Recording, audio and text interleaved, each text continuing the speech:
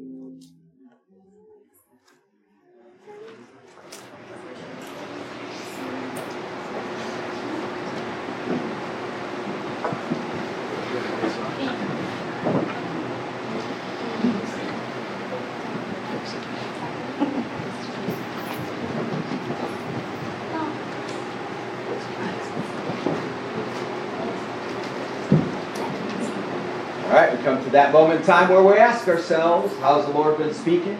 How's He been working? What have you been seeing? Have you come with something to share today? I hope so. Go ahead. What do you got? Okay. All right. Video coming up.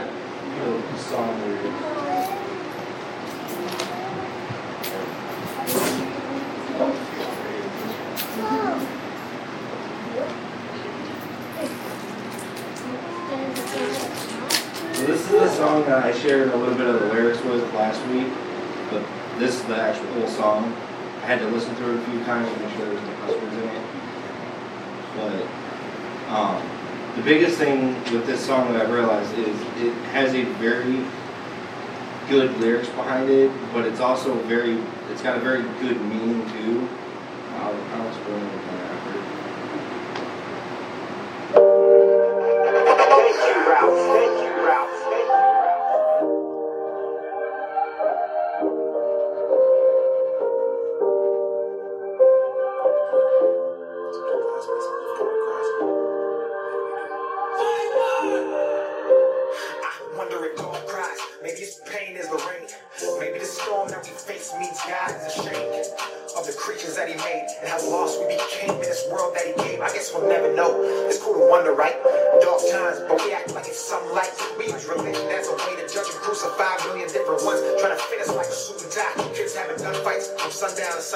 We argue abortion, and then we argue gun rights. All these opinions contradict on the both sides. Left, right, most votes on the post with the most likes. So many questions, not a lot of answers. $100 billion, still no cure for cancer. Screw conspiracies, I'm not one for the banter, but it's someone close to me, so now it really matters. I used to smile at rainbows, or maybe that's God's frown. And the sun shower signifies the feeling that He has when somebody does good, turns around, does bad, then trips themselves out the good they already had. It's frustration, and the wind is the pushing our back as we walk away from Satan.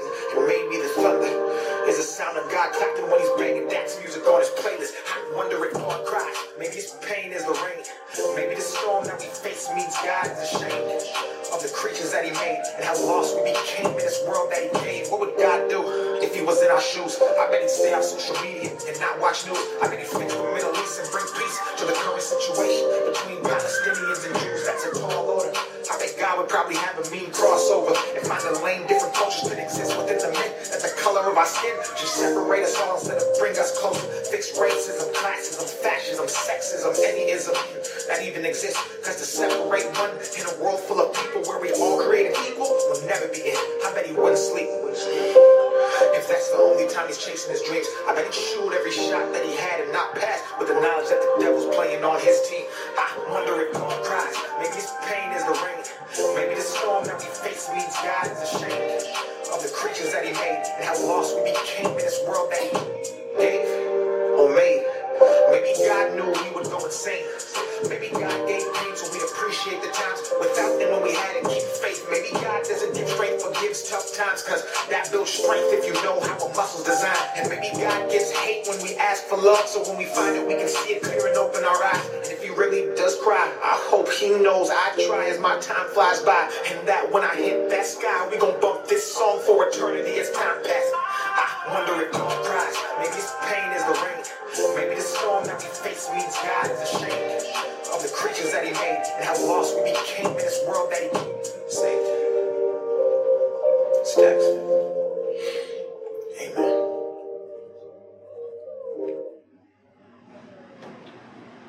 So one of the things that I really like about that song, for one, is when he says that sometimes God gives us hard times because that's what builds strength if you know how a muscle is designed.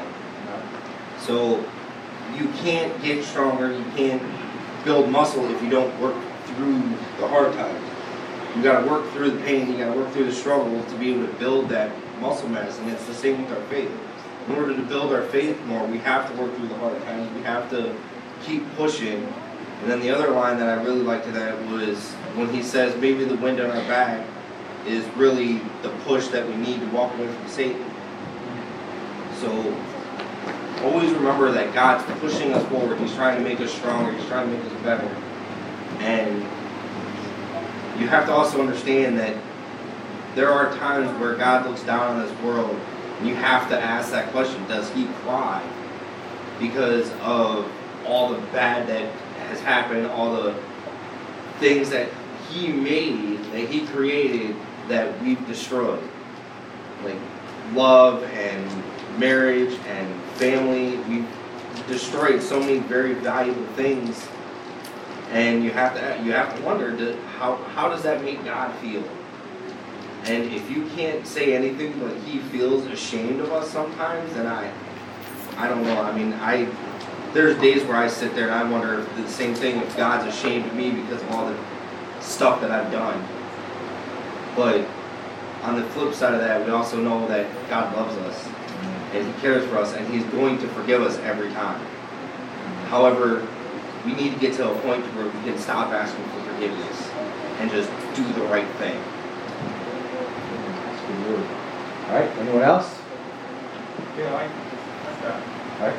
So I think I've had something running in my head for a while, and I think I can explain it a little bit.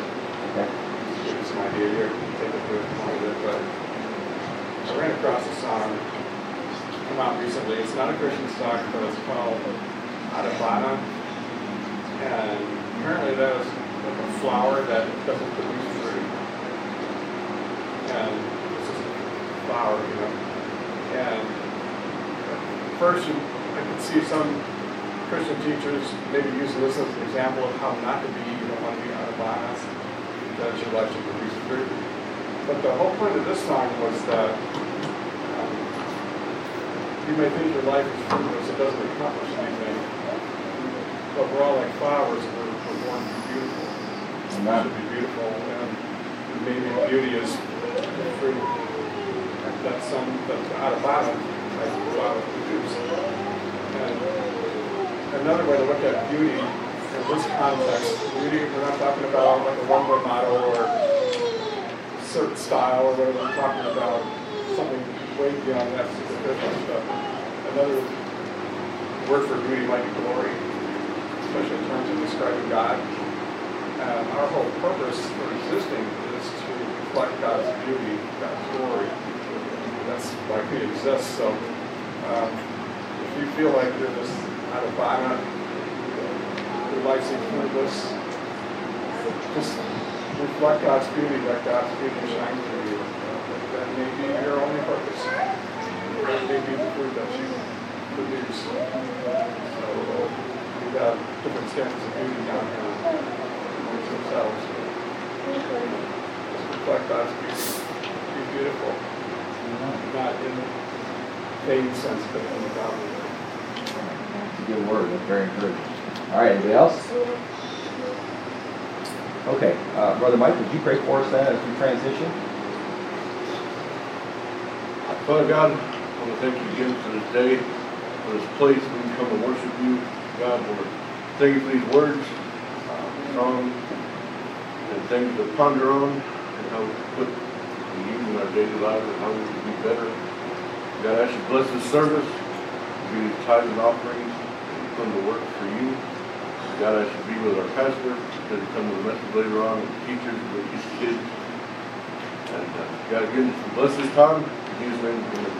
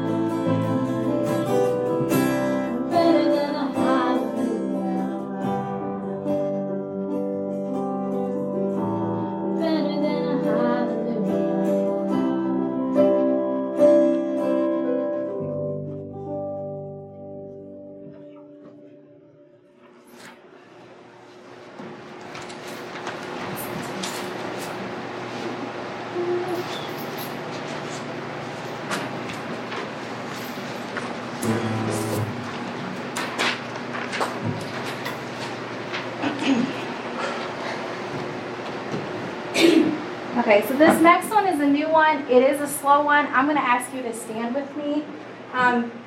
The first time I heard this song was actually a friend gave it to me. It was the first time I heard it, and I didn't listen to it for a while. And then he performed this song at Winter Jam. And at the Winter Jam, where RJ and I decided to take all of our children, including Zoe, at a year old, to Winter Jam. That was fun. And she was just having a blast, laughing and dancing. And then this song came on, and I started crying. She laid her head on my shoulder and then went to sleep in the middle of the song. But this song hit me really hard. I had heard it before. And just to ask real quick, and you can just yell it out, what is an instance in your life or something that happened, or just have you had something happen where you felt like, I'm not coming back from this? It's not, I'm done. This is it. I'm done. I'm not coming back. There's nothing that can save me, nothing that can help bring me back. That's happened to me. Not necessarily where I thought that I wasn't going to be alive anymore, but I thought, I can't come back from this. I'm not going to get my reputation back. I'm not going to get my life back. Things are just going to be different from here on out. I have no control. The reality is we have no control. You have no control over your life.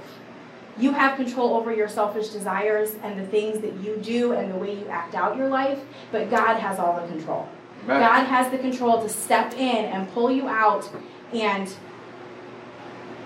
keep you going if he has a plan for you. And this song, he's not done with you. If you're still here and you woke up breathing this morning, he's not done. Amen. And this song sticks out in my mind every time I feel like I can't do it anymore. God's not done if I'm still breathing.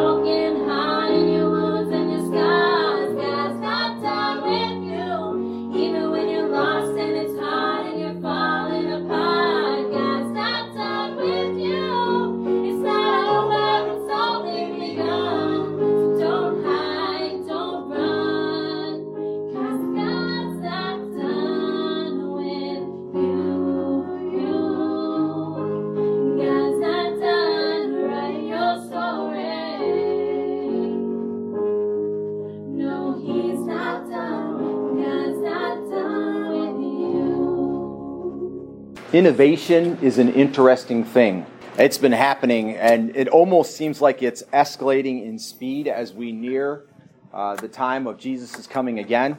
Do you realize as you're sitting here today that less than 80 years ago, and I don't know what year, for example, I tried to look it up, but I guess we don't rate for this kind of thing, but less than 80 years ago, if you went down Wheeling Road in Oregon here, there was no indoor plumbing. Isn't that amazing? Outhouses. They hadn't run the pipes yet down Wheeling Road going out that way. I know a woman who lived there, and they had no indoor plumbing.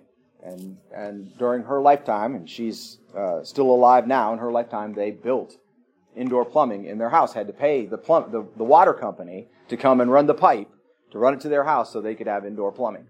We now carry around a small phone, not so small, most of us, in our pockets that can do more processing than whole rooms of computers that were used to launch most of the early space missions. The mission that went to the moon, the computer was bigger than this room, almost twice as big as this room.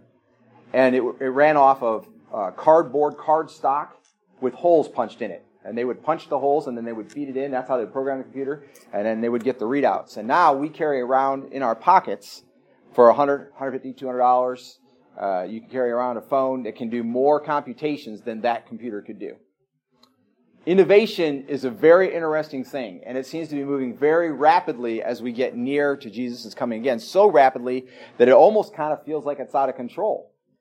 Good things happen, good things are invented, and not everything is good. There's a big question right now about artificial intelligence driving cars. There's a meme that's going around the internet that I saw the other day about a girl and her boyfriend doing some things that one should not be doing in the car probably at all, while their car was autopiloting itself down the expressway.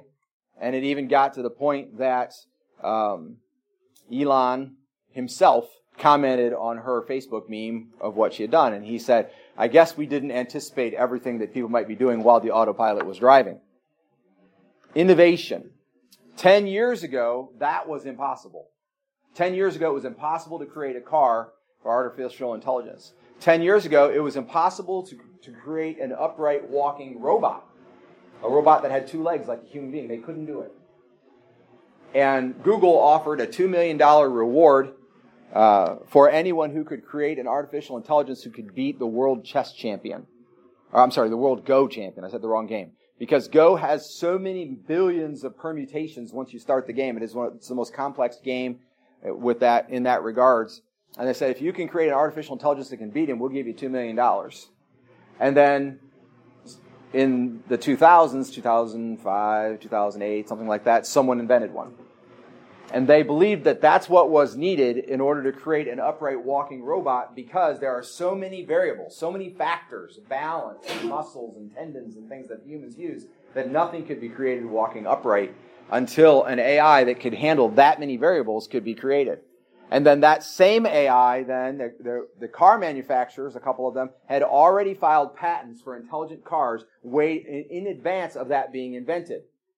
We are not only innovating at an incredible speed, maybe some would say too fast, but on top of that, people are anticipating innovations that are not here yet. We're expecting things to be changed and adjusted that are not even here yet. And every day, I'm surprised by what technology can do, so different from what it was.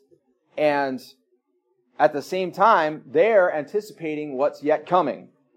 As things get smaller and smaller and smaller, they are actually using robots that are so small that you can barely see them to do microsurgeries inside the human body, controlling them by frequencies, command frequencies. And then those robots will go in and fix things in the human body. Now, that, again, is based on that incredible AI that is meant, and now they think, there's a theory going around that they've actually created an AI that may have developed its own personality. It starts to sound like science fiction. Innovation is so far ahead of what we would have thought would have been possible. Now, is it necessary? Is it good? Well, human beings dream, they imagine, they get excited about what could be, and they pit themselves to creating something or to understanding something in a new and different way. I think it's part of what we were created in God's image to do that, to change our surroundings and to change ourselves to a degree because we find fault in ourselves or we find a way that we could improve. And so when I was in college, I learned this very valuable lesson, which was that when you go to college, you don't learn much, despite what everybody thinks. The number one thing that you learn when you go to college is to be a lifetime learner, to always be learning. And so if you could not go to college and yet be a lifetime learner, as, say, Einstein did, then you could be an incredible mind. Always innovating, always adjusting, always imagining, always recreating yourself, figuring things out. I want you to keep that in mind then as we look at this scripture. And I'm going to give you just kind of like the back end of it for a second. God was saying that there is something that I'm going to reveal to you that does not need any innovation. I'm going to give it to you the way it already needs to be, and there is no innovation needed. Because God understood the human mind. They would always be innovating and creating new and adjusting and so on, but it was made good the way it was. It did not need to be innovated. Okay? And so grab your Bibles if you would, and turn with me to Deuteronomy chapter 4. Thank you. Praise the Lord. Deuteronomy chapter 4, and we read just a little bit of this, and you'll recall that Moses had been recounting the what had happened or how the Israelites had sort of gotten off course, and at the end of chapter 3 it says in verse 29, so we remained in the valley opposite Beth Peor, And then I mentioned to you last week about how that was a really significant time for them, but he doesn't mention what happened there, that 24,000 men were killed because they got involved with the Midianites, women, and started worshiping false gods and things like that. He doesn't mention that, but he goes right from there into talking about the law and teaching the laws, the statutes of God. Okay? So here we are, Deuteronomy chapter 4, verse 1. It says, "And now, O Israel, listen to the statutes and the judgments which I am teaching you to perform, in order that you may live and go in and take possession of the land which the Lord, the God of your fathers, is giving you." And that was the sort of deal that I talked about last week that God had proposed. So I am teaching you to perform these in order that you may live and go in and take possession of the land which the Lord, the God of your fathers, is giving you. You shall not add to the word which I am commanding you, nor take away from it, that you may keep the commandments of the Lord your God, which I command you. And there it is, that straight up statement. You don't add and you don't take away. What I'm giving you is already perfect. It's good. It's there. You don't need to fix it. You don't need to innovate on it. Verse 3. Your eyes have seen what the Lord has done in the case of Baal Peor. For all the men who followed Baal Peor, the Lord your God has destroyed them from among you. And there's that mention of it. But you who held fast to the Lord your God are alive today, every one of you. See, I have taught you statutes and judgment, just as the Lord my God commanded me, that you should do thus in the land where you are entering to possess it. So you're still alive. You survived Baal Peor. You survived the time in the wilderness. You survived the initial conquering of all the lands east of the Jordan. You survived all. You made it to this point. Now just listen to me and work off of what I give you. Don't try to fix it. Don't try to add to it. And then he goes, verse 6, "So keep and do them, for that is your wisdom and your understanding in the sight of the peoples who will hear all these statutes and say, surely this great nation is a wise and understanding people." So in other words, they would look at the Israelites who were following God's commands, His statutes, His ordinances, and so on, and they would say, wow, that's a wise law. That's really good stuff. And the people of the world would be attracted to them. And that does indeed happen on multiple occasions when they are actually following the teachings of God, that the people of the world look to them and see it as phenomenal wisdom. And I submit to you today that the true teachings of God still are phenomenal wisdom.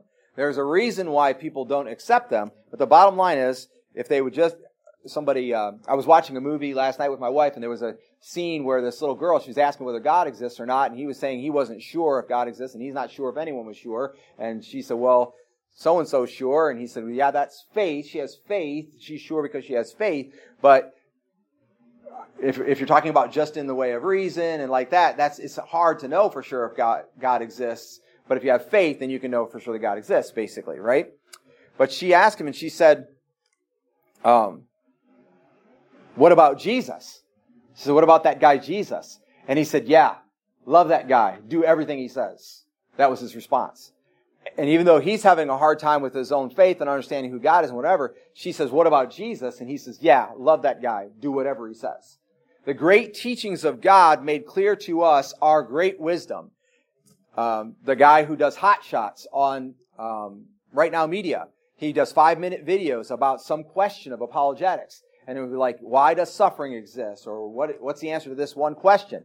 He was an atheist, and he says he got to be older, and after he picked on everybody he knew who was a Christian, and he really was mean to them and whatever, he thought, well, I need some wisdom for my life. Where can I go and look? And so he said, well, Jesus was probably the wisest man to ever live. I'm going to go look there. And he started reading the teachings of Jesus and understanding the wisdom that was involved, and he came to believe in Christ.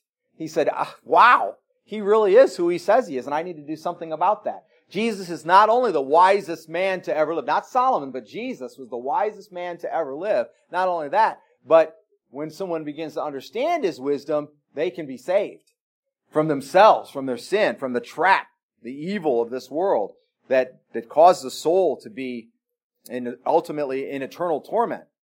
So people, he was saying, if you follow this, people will look at this great nation and say, this great nation is a wise and understanding people. Verse 7.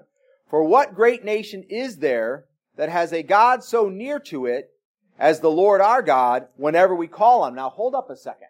Because a minute ago I'm talking to you about like the wisdom that they would have and how people would look at them and say how wise they are. The awesome law, right? The righteousness, the instruction is so good.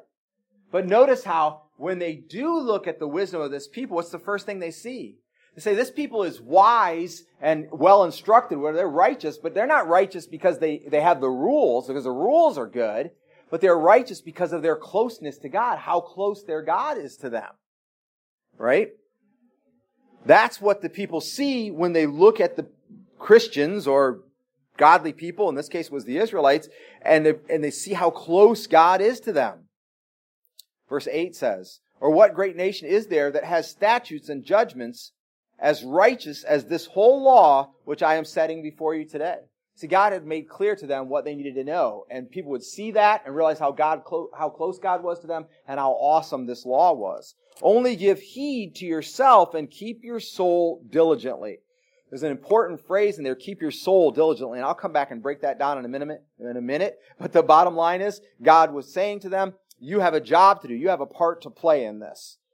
He says, lest you forget the things which your eyes have seen, unless they depart from your heart all the days of your life.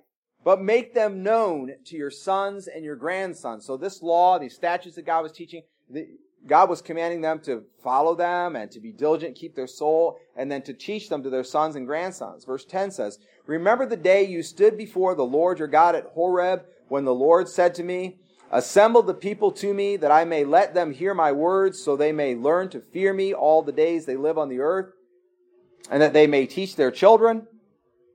And you came near, he's talking to all the people, you came near and stood at the foot of the mountain, and the mountain burned with fire, the very heart of the heavens, darkness, cloud, and thick gloom.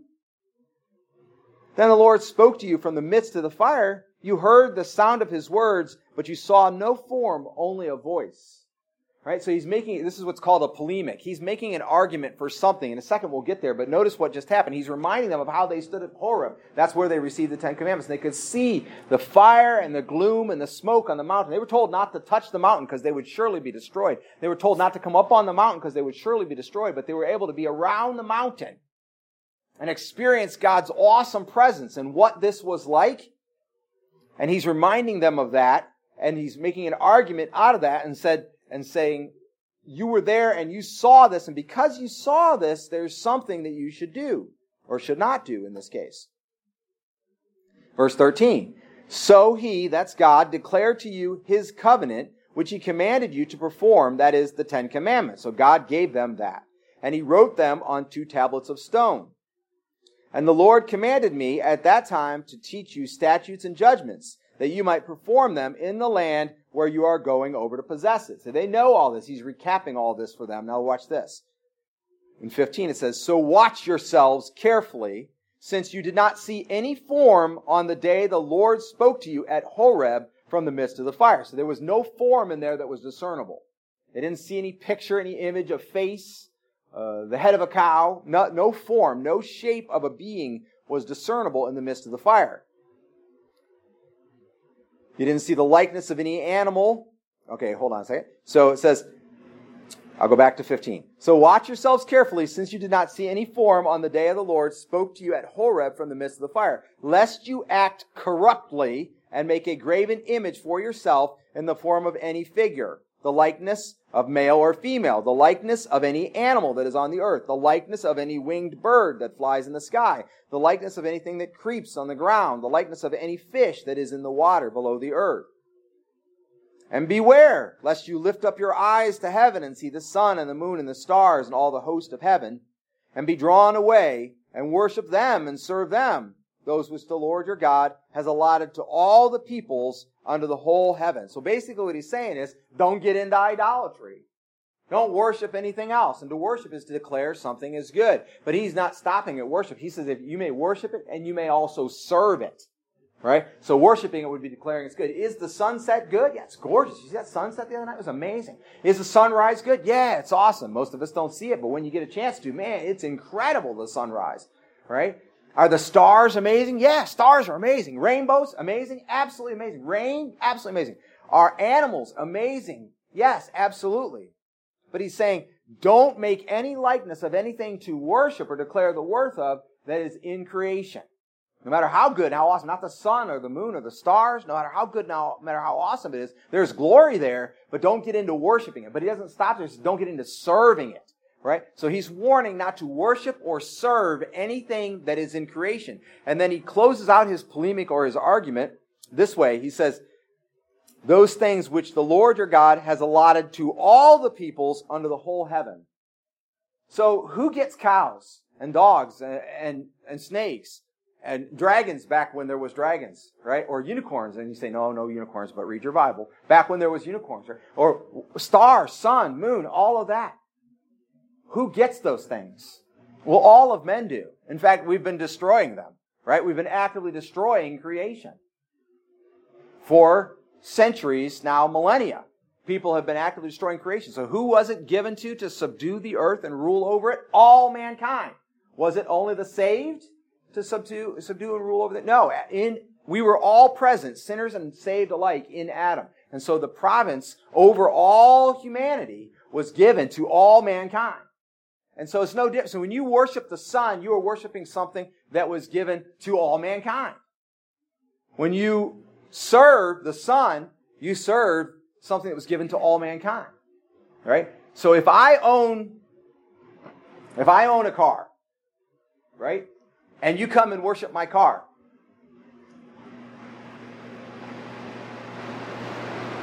who is getting the worship? Who owns the thing that you're worshiping? And therefore, who is in charge of you? Right? Say you want to worship my van. And you come to my house and my van's not in the driveway. And you're like, oh, crud. Dan, where's the van? I got to worship the van.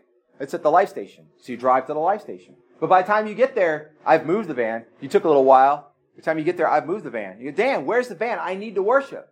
Well, it's at the mechanic. Oh, okay. Well, I got to go. I'm going to go lay incense at the van's feet. Right? See how stupid this is? Mankind owns all of creation. And if you go to worship it, you basically fall under the control of mankind. You say, well, this would never happen. Watch out. What about money? People pursue money. They get a job. I got to pay my bills. But now I realize that I can have enough to pay my bills and also have some nice things too. I can eat well. I can take time off. I can take my leisure activities, right? I can enjoy my recreation. If I get enough money, I can do those things. So you go after the money, declaring the worth of the money. You serve the money. You say, well, no, I serve my boss. That's not actually true. You're serving the money. It's an object. You're after that. If your boss tells you to do something that you don't want to do, you can go serve another boss, but you're still after the money. Right?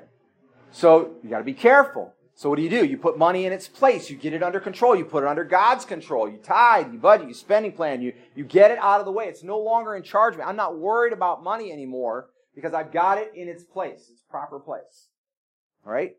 But if you go after the money, don't kid yourself, the one who has the money is going to own you. They're going to rule you. And say, but they're so far distant. I still get my house. You pay taxes. So the government's still going to make you pay taxes on your house. Even when it's paid off, you're still going to pay taxes. Bottom line is, anything that's in creation, if it gets your attention, if it gets your worship, if you begin to serve it, then whoever has it is in charge. That's why the old saying is, he who has the gold makes the rules. But is that actually true? Or is it he who made the gold that makes the rules? All right, back on task. One verse, last verse. But the Lord has taken you and brought you out of the iron furnace from Egypt to be a people for his own possession as today. God had taken the nation of Israel out of Egypt. Now, I'm not going to dwell on that because he's going to talk about it later. RJ may get to that, or I may get to that later, whatever. He's going to talk more about that later. But there is a phrase in there that I want you to see. It occurs only 3 times in the Bible. And it's over in Kings, and then it's over in Jeremiah. And we may look at that for a second. But the bottom line is, it's that phrase, the iron furnace. Best translated in English, probably the iron furnace. But what does it mean? It's a furnace for making iron, not a furnace made of iron. Right? So it's a big pot.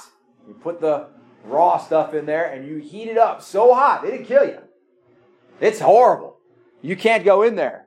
To this day in foundries, they have these giant, thick-walled pots. They put the metal in there and melt it down. And when one of those pots gives way, men die.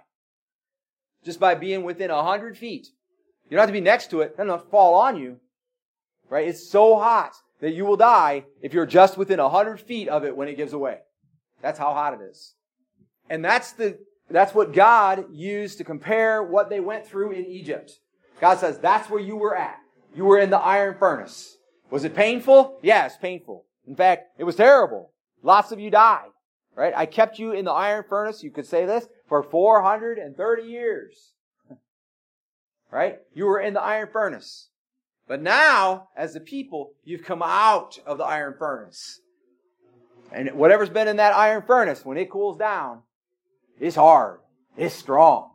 Right? It's in there to get the impurities cooked out of it. You should be ready. You should be able to stomach this. Maybe no other nation on the face of the earth can stomach this, but you should be ready to stomach this and stand your ground and do what's right because you were in the iron furnace. All right, so that's the text for today. There's kind of three things I want you to see in there. The first one is there are some characteristics of God that are laid out in this text. Now, by no means are they the only characteristics of God. Okay? And even later in this chapter, he'll get onto some more. But the characteristics of God that are laid out in this text are part of the arguments for what we should do based on this text. So first of all, notice that the characteristics of God include that He is near. When people look at us, when people look at Brother Tony Tate, or Karina, or Pastor Dan, or Tommy,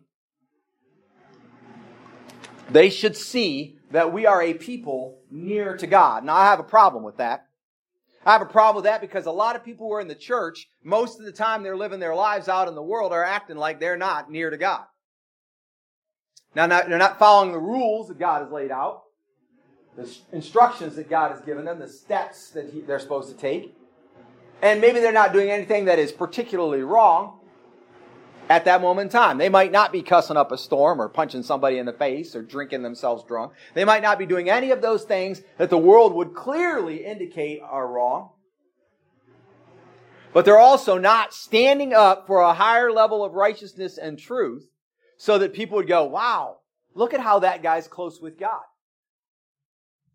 Christians watch more movies than they do read their Bible. Christians talk about sports, recreation activities, and everything else more than they do about Jesus. I'm just being plain. If you are in the presence of God, if your God is near you and you know it, then that calls for a certain kind of holy behavior. And I don't see it most of the time. Now, I'm not judging people and saying they're unsaved, nothing like that. I make the same mistakes, right?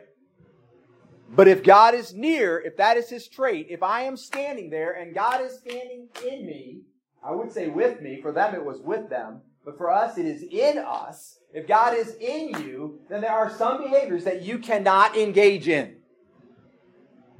There are things that you cannot do if God is there. You will feel awkward, to say the least. When people come over to my house, if they sit in my living room and talk with me or play a game or whatever, they don't use foul language. And we're like, it isn't because God is there necessarily, because some of them are not saved. But if they use foul language, I will say to them, I'm sorry, we don't talk like that here. I'll ask you not to talk like that here. I have great respect for certain people, but it doesn't matter who it is. If my mother is in my house and uses foul language, I would say, Mom, I'm sorry, we don't talk like that here. Now you have two choices. You can stop talking like that or you can leave. Now, I wouldn't go that far until they have evidence that they don't want to stop, right? And that's just me. I'm just an ordinary guy. They don't have to listen to me. They can leave. God, on the other hand, is not ordinary. You do have to listen, right? And if you continue to behave that way, as if He is not near, understand, you are leaving. It's not that God is leaving. Eventually, God is hoping that you will look around and find that He was always near. He is still near. He is near to you. And so when you behave as if He is not near, all you're doing is walking, you're continually walking away from Him. He's chasing you. He's following you. But what are you doing? Why are you doing this? Why are you engaged in this destructive behavior? God is near. When people start to realize that Christians, God is near, then again they will look at the teachings of Christianity and realize that they're right. But if you keep acting like God is not near, even though He is, they're not going to look at you and go, man, I wish I was a Christian. No one's going to do that. Secondly, notice that in this passage of Scripture that God is known. There's a lot of talk about God, even when we get around to it, right? There's not enough, but when we get around to it, there's a lot of talk about God. And we talk about God like, well, I think, or maybe, right? God is known. God is known in this. He sent His Son, Jesus Christ, and came in the flesh, because that was God the Son, to die on the cross. God died on the cross, an event that is historical and nobody denies it. And then was seen alive later, right? And nobody denies that.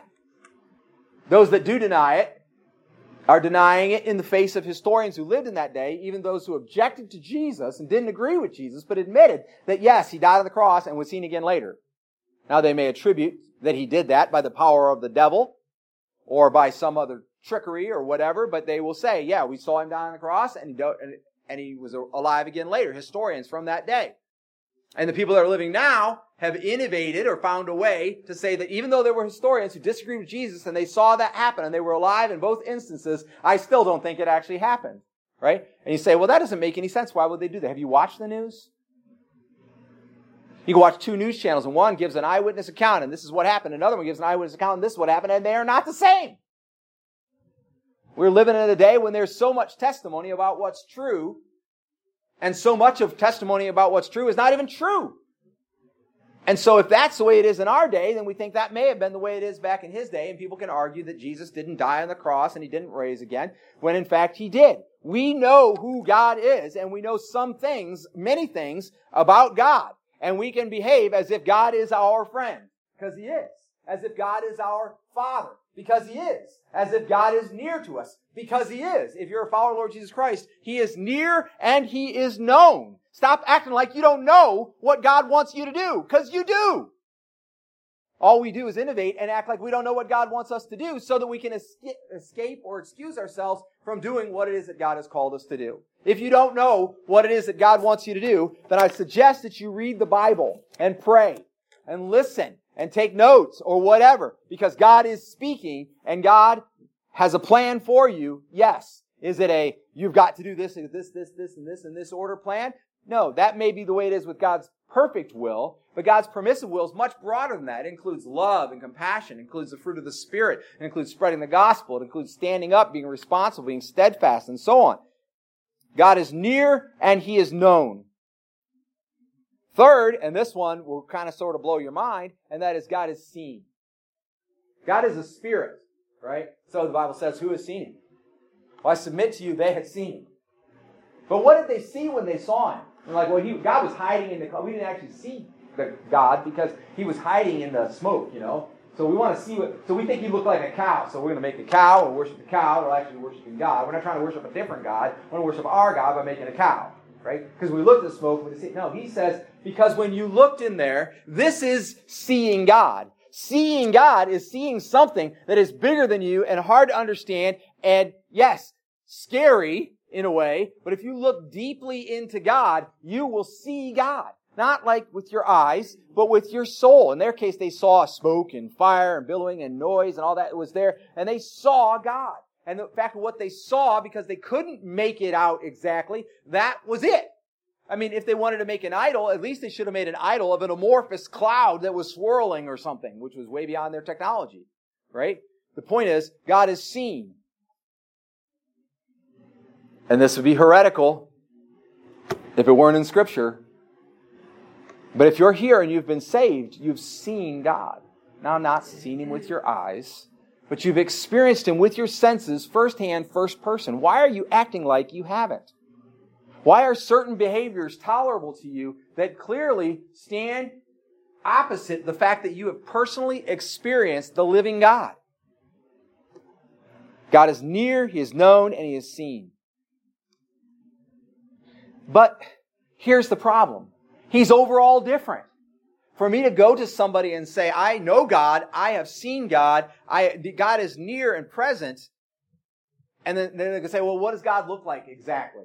Is He Caucasian? No. Is He African American? No. Is He mixed? No. Does he have flesh? Well, no, not really. Not such as you would think of it. Well, then we say, okay, well, God is spirit. Oh, okay, well, you can't know God. I get it. No, I know Him. I have experienced Him. I have seen Him.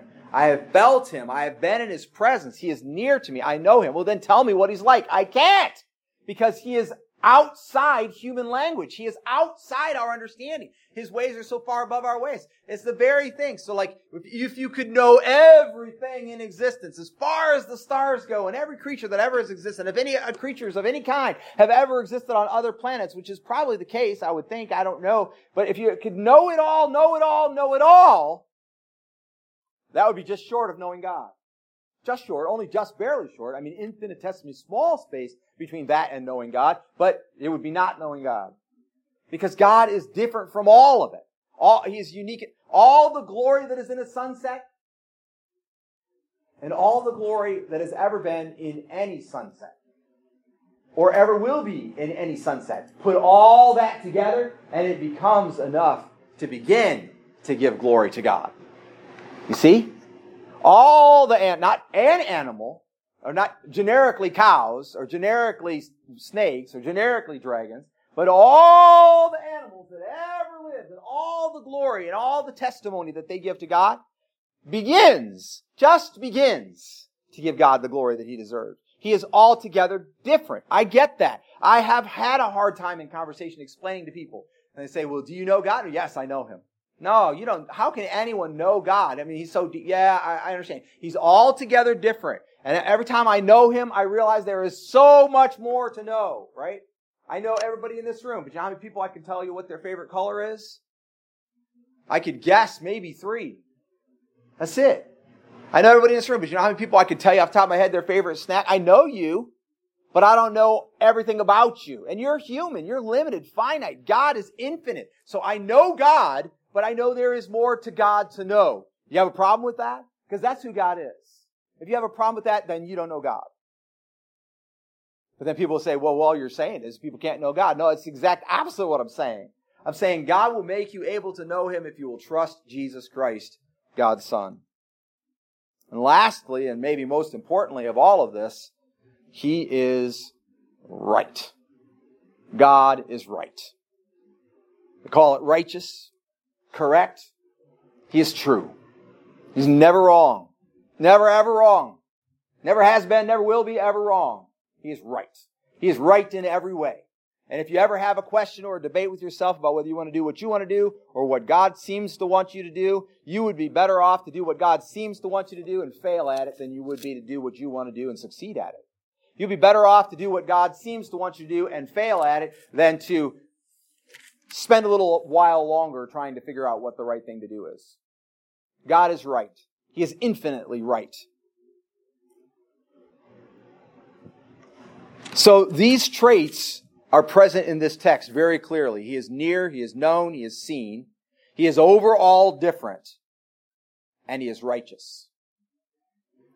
While there are other traits of God, and some of them might be more intricate or specific, these ones are enough to demand certain actions from the Israelites, and I submit from us as well. And these actions are these. Number 1, we are to give heed and keep our soul diligently. Don't forget and make Him known to our sons and our grandsons, which means to every generation yet coming.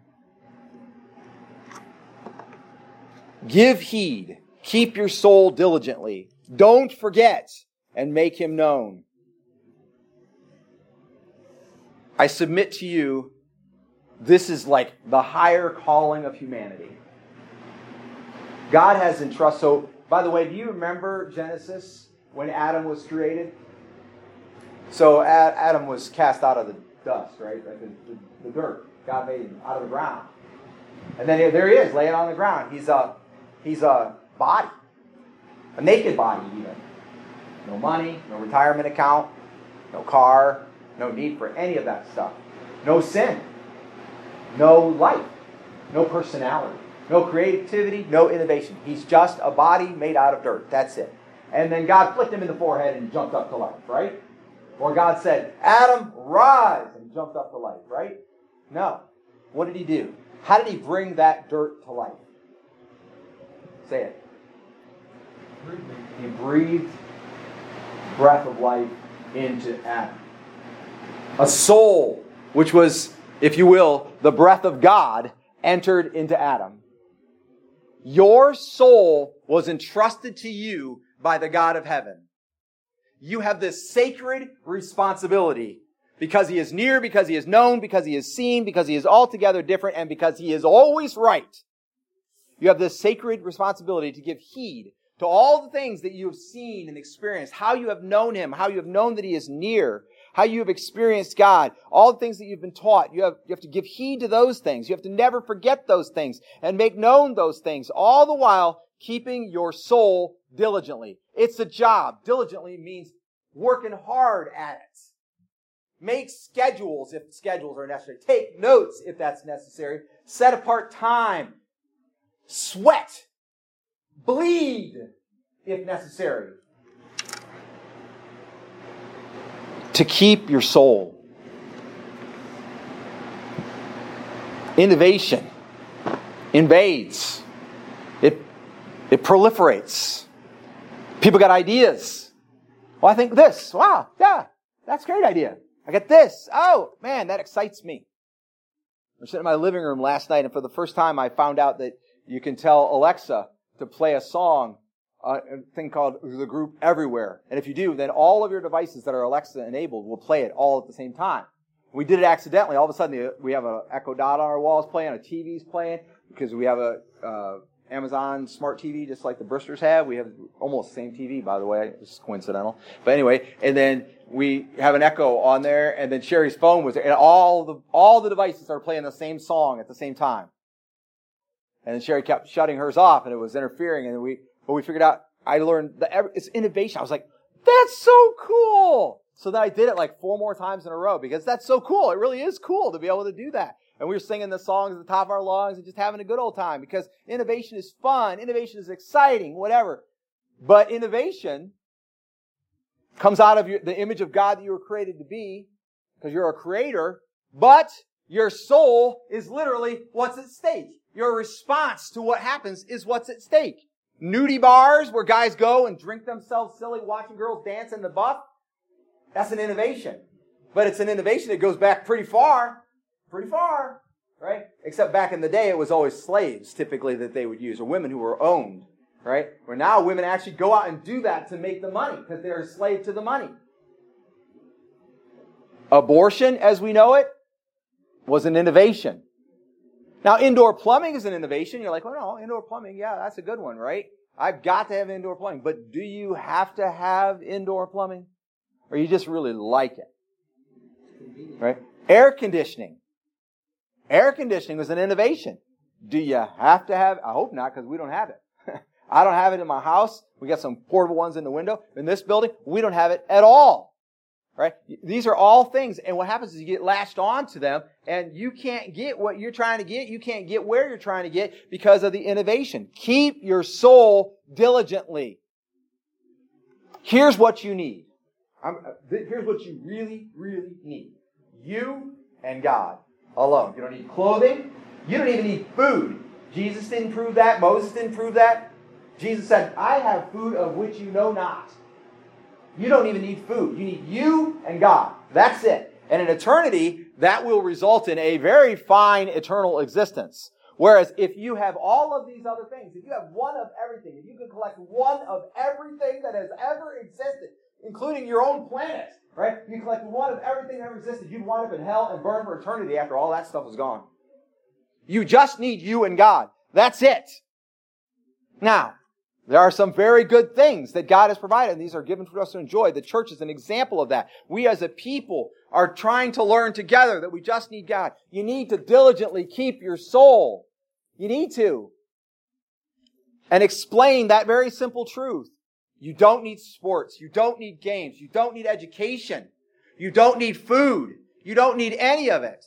And the problem is in America, we're being constantly brainwashed to think that we need all this stuff. And you don't. You can walk to worship. You don't need a vehicle. You don't. If your vehicle breaks down, you can go to worship anyway. I've done it. And you don't have to have a bike, although that will make it more convenient. Keep your soul in the midst of all of this. So what do? You got to have a moment in time where you get down to my soul is my most important thing. And that's what I talked about last week. There's a moment in time in which you said, I realize my soul is essentially dead. And I'm trusting in Jesus and He's going to make it alive. And He does. He brings you to life. It's called being born again. And from that moment on, you should always know. Why? Because you have seen Him. Because you have known Him. Because He is near. Because He is overall different and He is always right. From that point in time, you should know, I have to keep my soul. I must diligently expose my soul to the things of God and protect it from the things of the world. Secondly, and this one I don't think you'll be surprised at, is don't idle. I-D-O-L. Don't do it. Don't idle.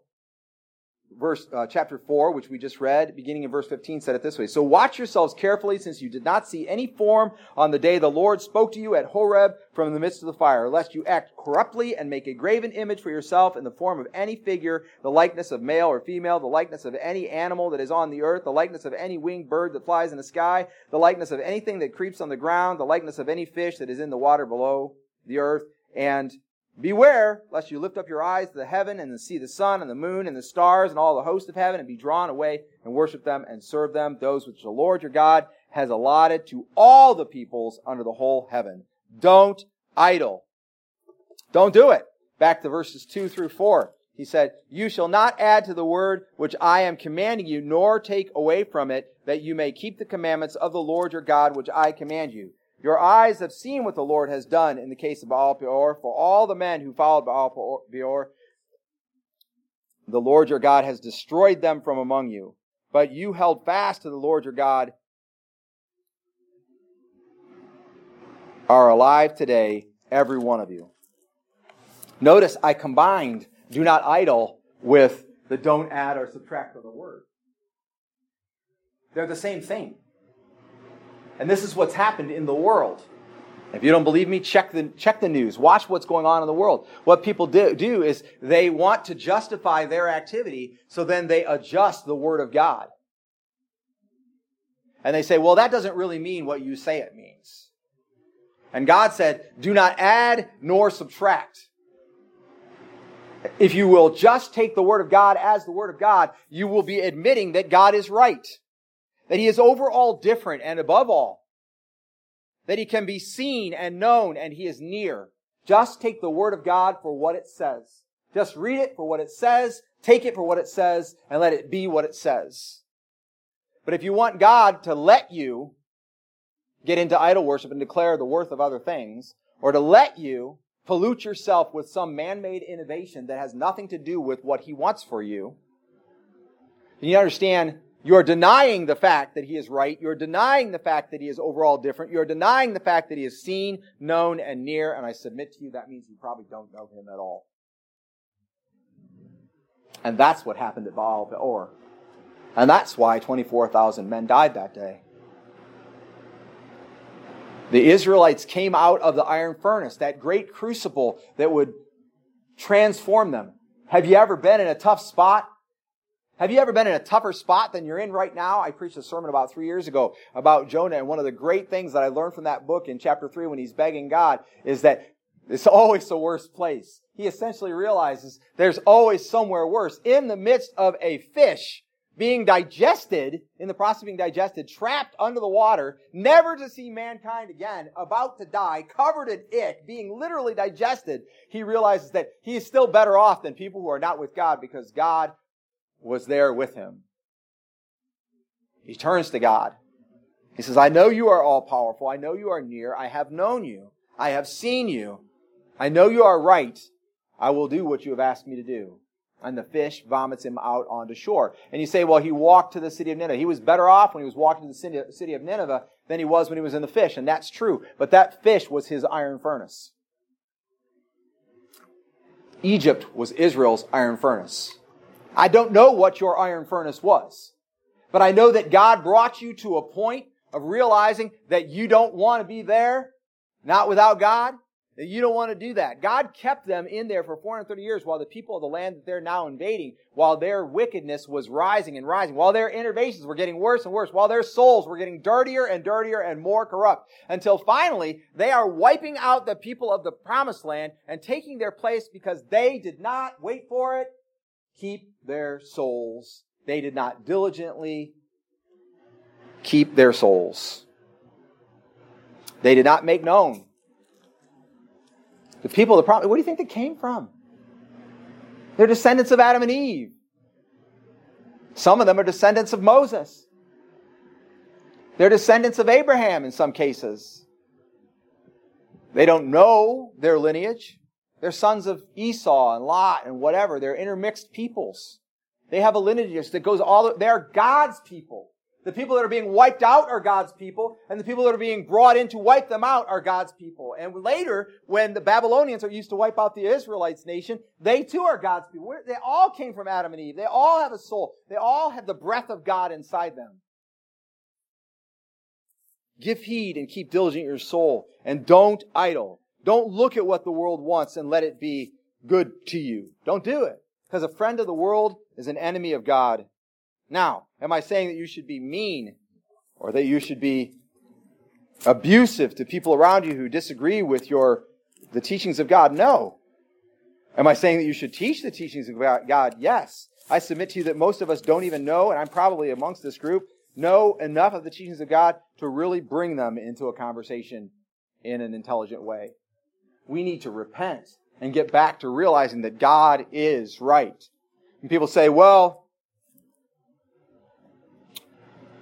the world says you should be allowed to do X. Whatever it is, they should be allowed to do it if they want to. But God's Word says no. And if God's Word clearly says no, then that settles it, because God is right. It doesn't matter whether you like it or not, or whether they like it or not. He's right. That's it. It's settled. Now, if you can't find it in His Word, examples might be smoking, for example, right? It still can be right or wrong. If it's harming you, if it's destroying your body, if you're addicted to it, it's wrong, because you have another master in your life and you should get rid of it. How you have that in your life and it's not an addiction, it's not controlling you, I don't know. But I'm not making that up. That's what God's Word says. No other gods before me or in my presence. Nothing else can be Lord of your life. Is it hard to be a Christian? No, it's easy. Believe in the Lord Jesus Christ, submit to Him, and receive it. All right? He is already near. He desires you. Now, having been a Christian, diligently keep your soul, so that in the land that He has now given you, you may prosper and succeed. And don't idle. Don't latch on to innovations of men or things that come along. Don't let people adjust the Word of God. I got a person that I could call them up right now and they would argue with me about a passage in the New Testament Scripture that we disagree on. And I just tell them, I hear you, I just don't agree with you. This is clearly what it says, and you want to alter it and make it say something different to make your way of living acceptable. And I just can't agree. I won't. I go by what it says. Not by what you say it says, but what it actually says. And that's how we should be living. Brings us to our conclusion. Let me recap briefly. Number one, the traits of God. He is near, He is known, He is seen, He is overall different, He is right. There are other traits as well. But that's what's in this passage of Scripture. And out of that comes, we should keep our soul diligently, give heed unto God. Don't forget what we have seen and make known the truths of what we have seen and what we've learned from God to our sons and our grandsons. Learning to fear God and revere Him, love Him. And then don't idle. Don't make something in creation important. Don't latch on to it and go, okay, well, this is going to guide me, this is going to lead me, this is going to take care of me. Because as soon as you do that, that thing belongs in creation, which means it belongs to somebody else, not just God. It all belongs to God, but you will be submitting yourself to others. And in case you're wondering whether or not these things apply to us, first of all, Titus 2. I'm going to read 3 verses and then we'll be through. It's actually 4 verses. Titus 2. Verse 14 says this.